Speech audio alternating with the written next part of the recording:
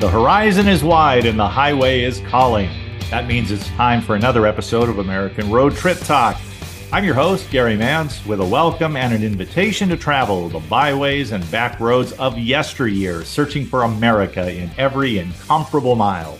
Welcome once again, ladies and gentlemen. As we like to say, we love having you join us along for the ride, as it were. Nathan Miller is our producer. He is at the board. The weather in Seattle, what are you going to do, right? The weather in Seattle and Puget Sound gradually warms this time of year, though let's face it, it's a case of 2 steps forward, 1 step back. Depends day to day and week to week. That's okay. The Seattle of the great outdoors invites your exploration and enjoyment whenever the sun makes its welcome return. Harriet Baskas, she's making her return. We're so delighted to have her back. Harriet, you'll recall, is the author of 111 Places in Seattle That You Must Not Miss. Many of those spots are outdoors and uniquely beautiful. We'll talk about some of them in today's episode. This is American Road Trip Talk, and we'll be back with the interview right after this. Are we there yet? That's not a question you'll be hearing while cruising around Nevada. That's because here in the road trip capital of the USA, that old cliche about it being the journey that matters more is actually legit. In Nevada, you can kick back in a crowdless state or national park, gaze up at some of the nation's darkest, most star-studded skies, meander among the world's oldest living trees, have your breath stolen by the crystal-clear waters of Lake Tahoe. All along the way, you will find the kinds of iconic, wide-open highways where road trip dreams are made. For insider tips about Nevada road trips and unexpected Silver State destinations, order your free Nevada magazine and visitor guide today at travelnevada.com/travel-guides. Adventure, history, and beauty all await you on the Natchez Parkway, a national scenic byway and national park.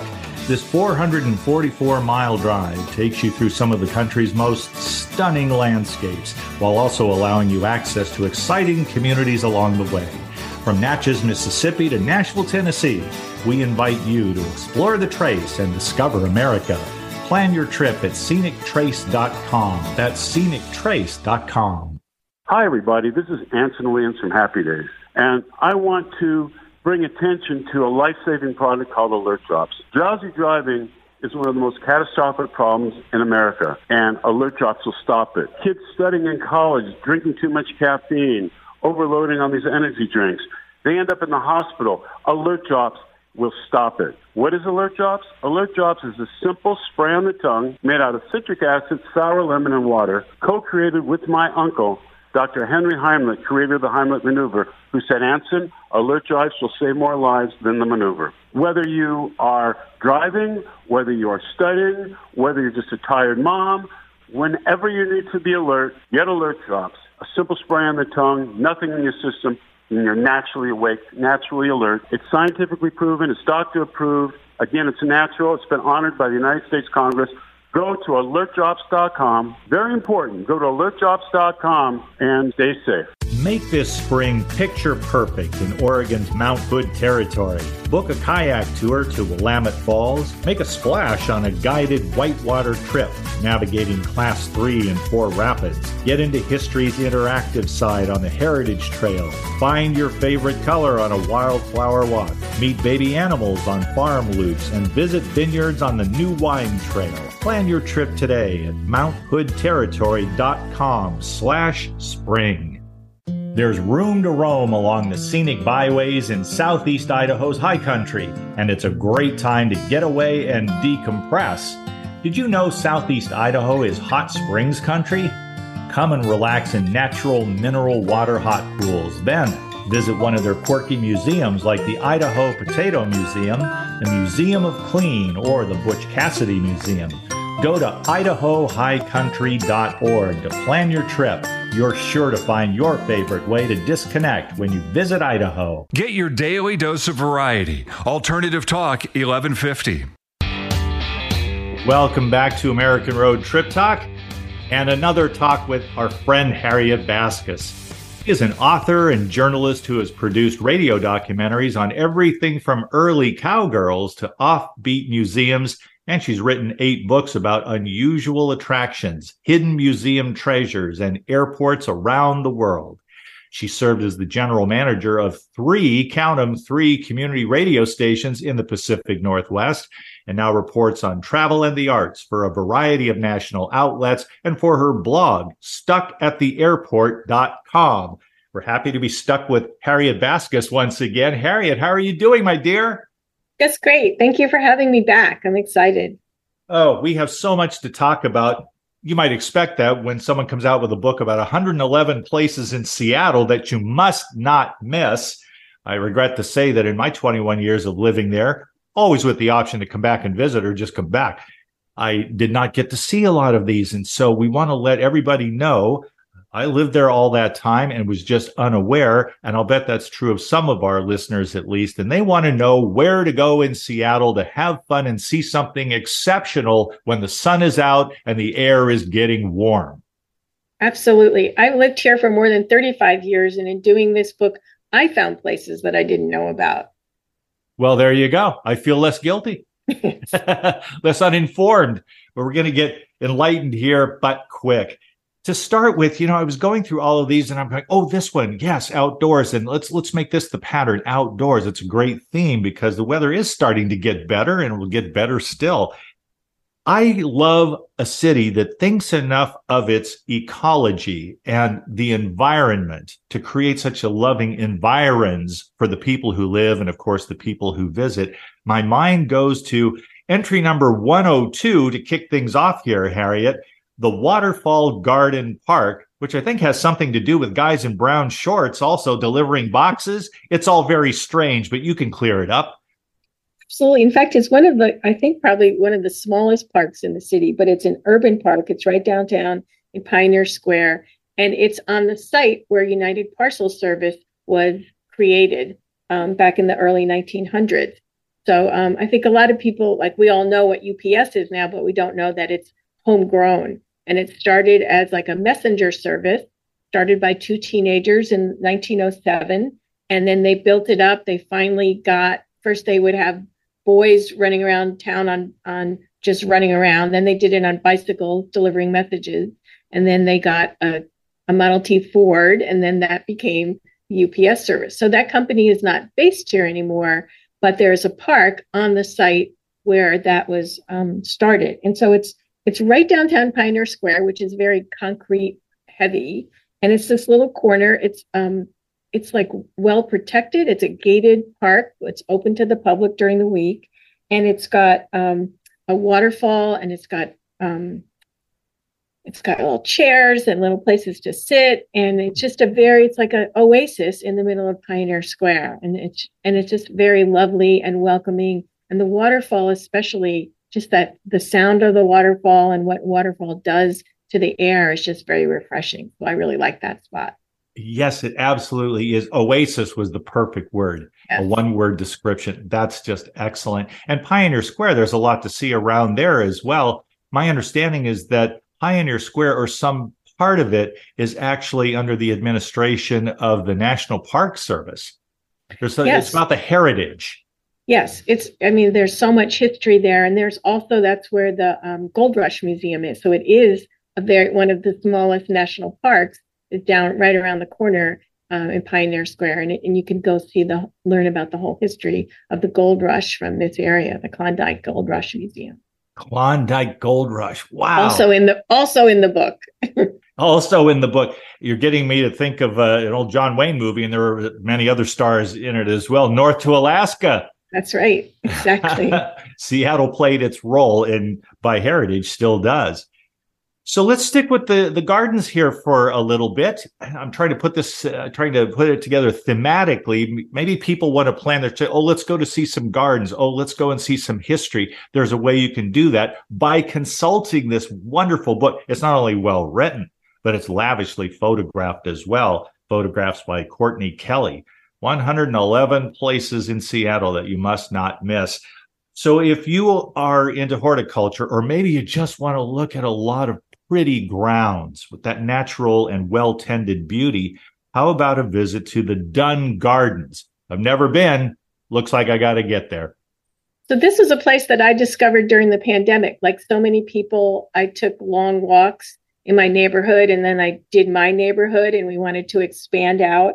And we went to a place kind of in the Broadview neighborhood, like northwestern Seattle up there. And first we started going to a public park, Landover Woods, which was like a ravine park. So it was like you're going through very much wooded areas. And then when we were walking around that neighborhood, we kept seeing on the map that there was another garden nearby, but we couldn't find it. And we kept going back and forth along the street. And there's this little, now it's public. The public is invited in, but it's tucked into this neighborhood, and it's called Dunn Gardens. And what it is a garden that was designed by the Olmsted Brothers firm, which designed a lot of the public spaces in the city. We think of it, the Olmsted Brothers or Olmsted as back east, but Olmsted firm did a lot of things out here. Green Lake is designed by them. Volunteer Park is designed by the Olmsted Brothers firm. But also they took private accounts when they were out here, probably as long as they were here. They filled in the time.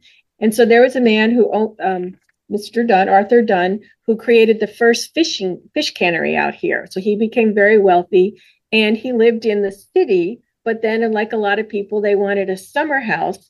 So even though this is just a couple of miles out of the city, this was the country where he created his country estate. And he had the Olmsted brothers come and design the park and his garden for him. And that's now it's over 100 years old. And of course, gardens change, but it has many of the original trees and plantings that were there. And it's just a lovely place to go walk. It's a very manageable garden to go see.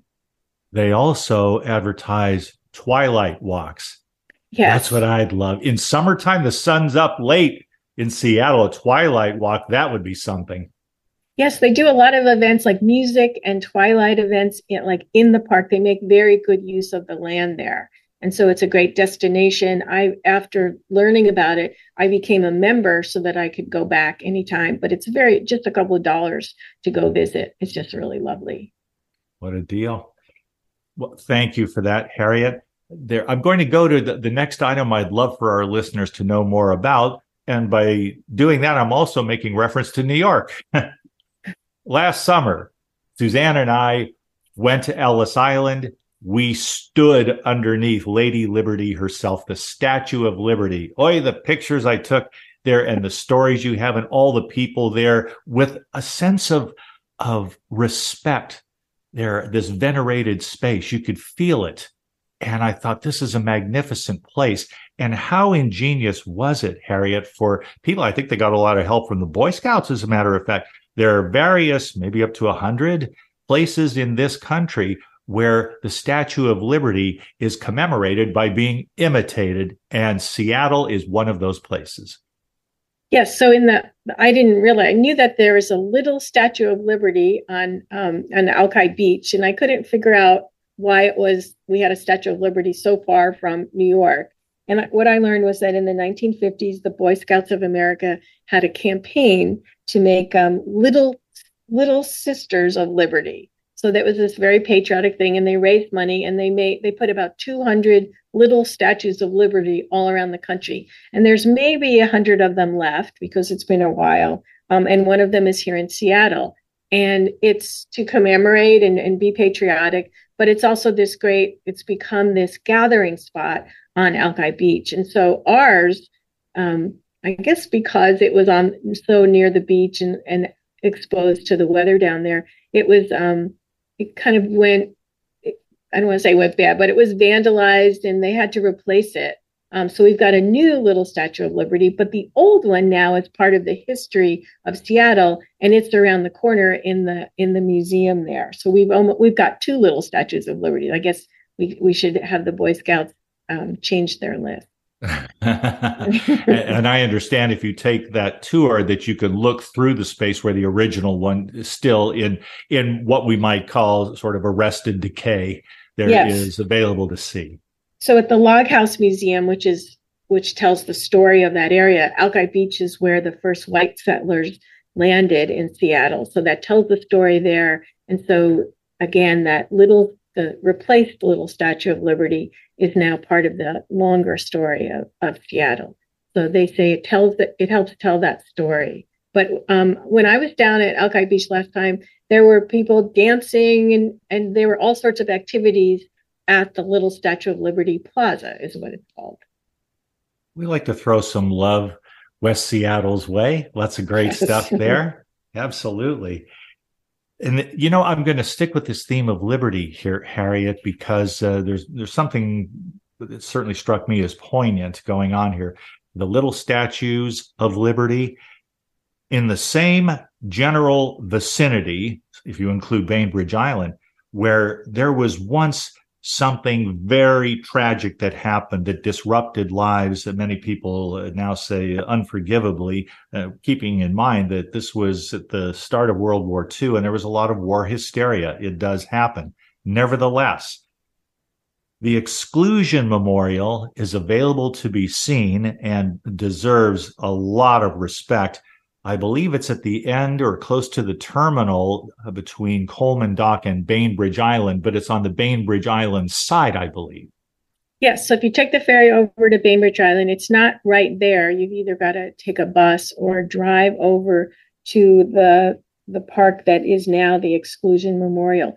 And it is the site. I mean, the story in America is in World War II, Executive Order 9066 gave the War Department the right to create zones that could exclude anybody. And what it was designed for was to exclude Japanese people and Japanese Americans. And so it turns out that the first exclusion area was Bainbridge Island, probably because it was an island. A lot of Japanese Americans lived there, and it became an easy place for the War Department to move people off. So people on March 30th, 1942, they were given 6 days notice, or 6 days before March 30th, were told, if you're a Japanese American, you must report to this ferry dock. And they weren't told where to go. They couldn't bring suitcases. They had to bring only what they could carry or wear. Oh, wow. And they were taken to the concentration camps or the camps for Japanese Americans. The relocation centers. Relocation, right. But they call them concentration camps. So they were relocated. And that spot, of course, has a very kind of awful association, but it's a place where they have made it a memorial so that nobody forgets. And so and because it was the first spot. So if you go there now, it's actually a beautiful contemplative spot. And there's a wall there that has the names of all the people that were taken away that day. And it tells the stories of some of those people. And the dock is rebuilt. And they talk about a witness tree, a tree that was there when this took place. So it's it's an important spot for this country and for culturally also. It is. I will go there. I absolutely need to go there. I wasn't even born when this was going on, but I learned about it in school. And I think it's important to go to a place that deserves to be venerated, given ultimate respect. And sometimes you just want to say in a collective sense, I'm sorry. Exactly. I will make a point of visiting that Exclusion Memorial. Important that we remember. If Japanese American culture appeals to you, as it does to so many, the elegance, they call it sometimes a cult of tranquility, and I can see why. Kubota Garden is a great place to visit, especially when it's not raining on you. Nice and sunny and warm out. Great place to go. But even when it's raining, I went there once in the like a light rain, and it was actually very lovely. But one of the people who had to leave Seattle during that war was the man who created what is now Kubota Gardens. So Fujitaro Kubota came to the United States from Japan in the early 1900s. 1910 came to Seattle, and he was this gifted gardener and nurseryman, and he made a business. And he, in the late 20s, he got a plot of land. And he, in the Rainier, what's now the Rainier neighborhood, and he turned this piece of cleared swampland into the most beautiful garden area. It went from 5 acres to 20 acres, and he blended Japanese design with Northwest trees and Northwest plants, and it was not only a place where his family lived, but it was a show place for the business and that he did. His somebody else had that land, rented it. I'm not sure if renting is the right word. While he was in the camps, he got it back, but he couldn't own it. He couldn't be the person on record who owned it until 1966, because there were still laws on the books that said Japanese people could not own land here. Oh. So he finally got it back, and now that piece of land was declared a historic landmark in the early 1980s, and then the city bought it in 1987 to make sure that it did not become houses or condos. And so now it's just a free, beautiful park, again, an oasis in the city that you can go visit and walk. And there's streams and there's waterfalls and there's just little areas where you can like walk up some steps and look down onto the garden. It's just a really lovely spot. And when we look at trees, there are trees and there are trees. Harriet, it would be fun to hear about in another place that I have missed. I don't know how I missed it. I've been up to Capitol Hill any number of times. If you're doing a walking tour of Capitol Hill and you want to aspire higher in this life, and who doesn't, how about going to the wishing tree? There's a wishing tree up on Capitol Hill. So this is a tradition in lots of countries and more cities.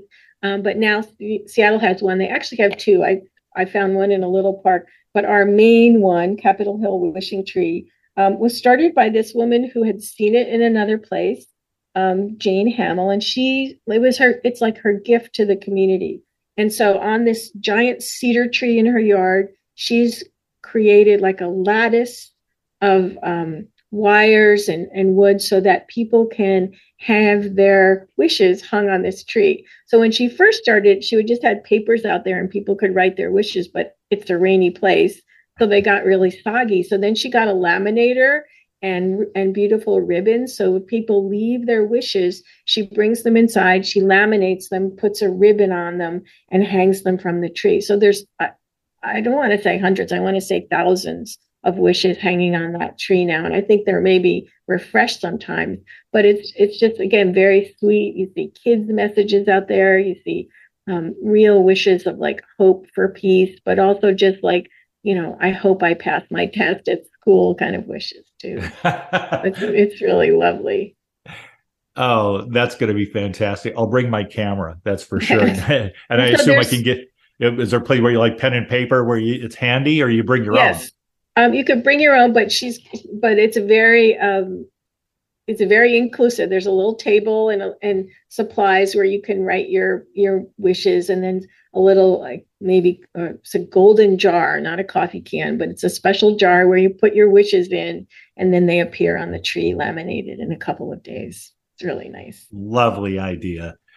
I've been talking about these little spots to visit, and yet there are big, beautiful places that have a natural environment and a habitat to match for the non-humans in the care of the docents and those who manage a place like Woodland Park Zoo. I've been there several times. Love it. Can't wait to get back there. It's been years, so I'm sure there have been some changes and a progression. But you include the Woodland Park Zoo in your book as well. A lot of people have lived a lot of years in Seattle and still not been. Right. And even if you've been, there's things, again, because the challenge was like to tell you stories about places that you might know, but you might not know some of the stories. And nowadays, if we go to zoos, very few of them are just concrete cages where the animals are in there. Many of them are like open scenery kind of places where you're really like visiting the animals in their natural habitat. Well, that kind of zoo design started in Seattle. And it started with the gorillas. They were the first ones to get that kind of natural habitat.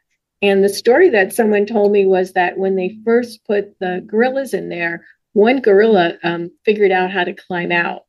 And the zoo director at the time, of course, loved the design, but someone called the zoo director and said, one of the gorillas is out. And he said, no, it just looks like that because it's such a natural habitat and that's supposed to look natural. And they said, no, he's sitting on a bench on the walkway here. So pretty sure that, or it was Kiki. Kiki got out. So from that, of course, now they've done a little better job, but now it seems like every zoo you go to has that type of design. And so that's because of Seattle. Progressive, creative Seattle, filled with beauty, indoors and especially outdoors. Harriet Baskas, thank you for joining again, dear lady. Your book, I wish you many, many, many, many copies in sales, 111 places in Seattle that you must not miss. We'll do this again, Harriet. Thanks for being with us today. Thank you. And thank you, ladies and gentlemen, for tuning into American Road Trip Talk. Along with Thomas and Becky Repp, co-founders of American Road Magazine, we remind you to visit our website, AmericanRoadMagazine.com, to preview the current issue. Until next time, dream well and drive safely on the American road.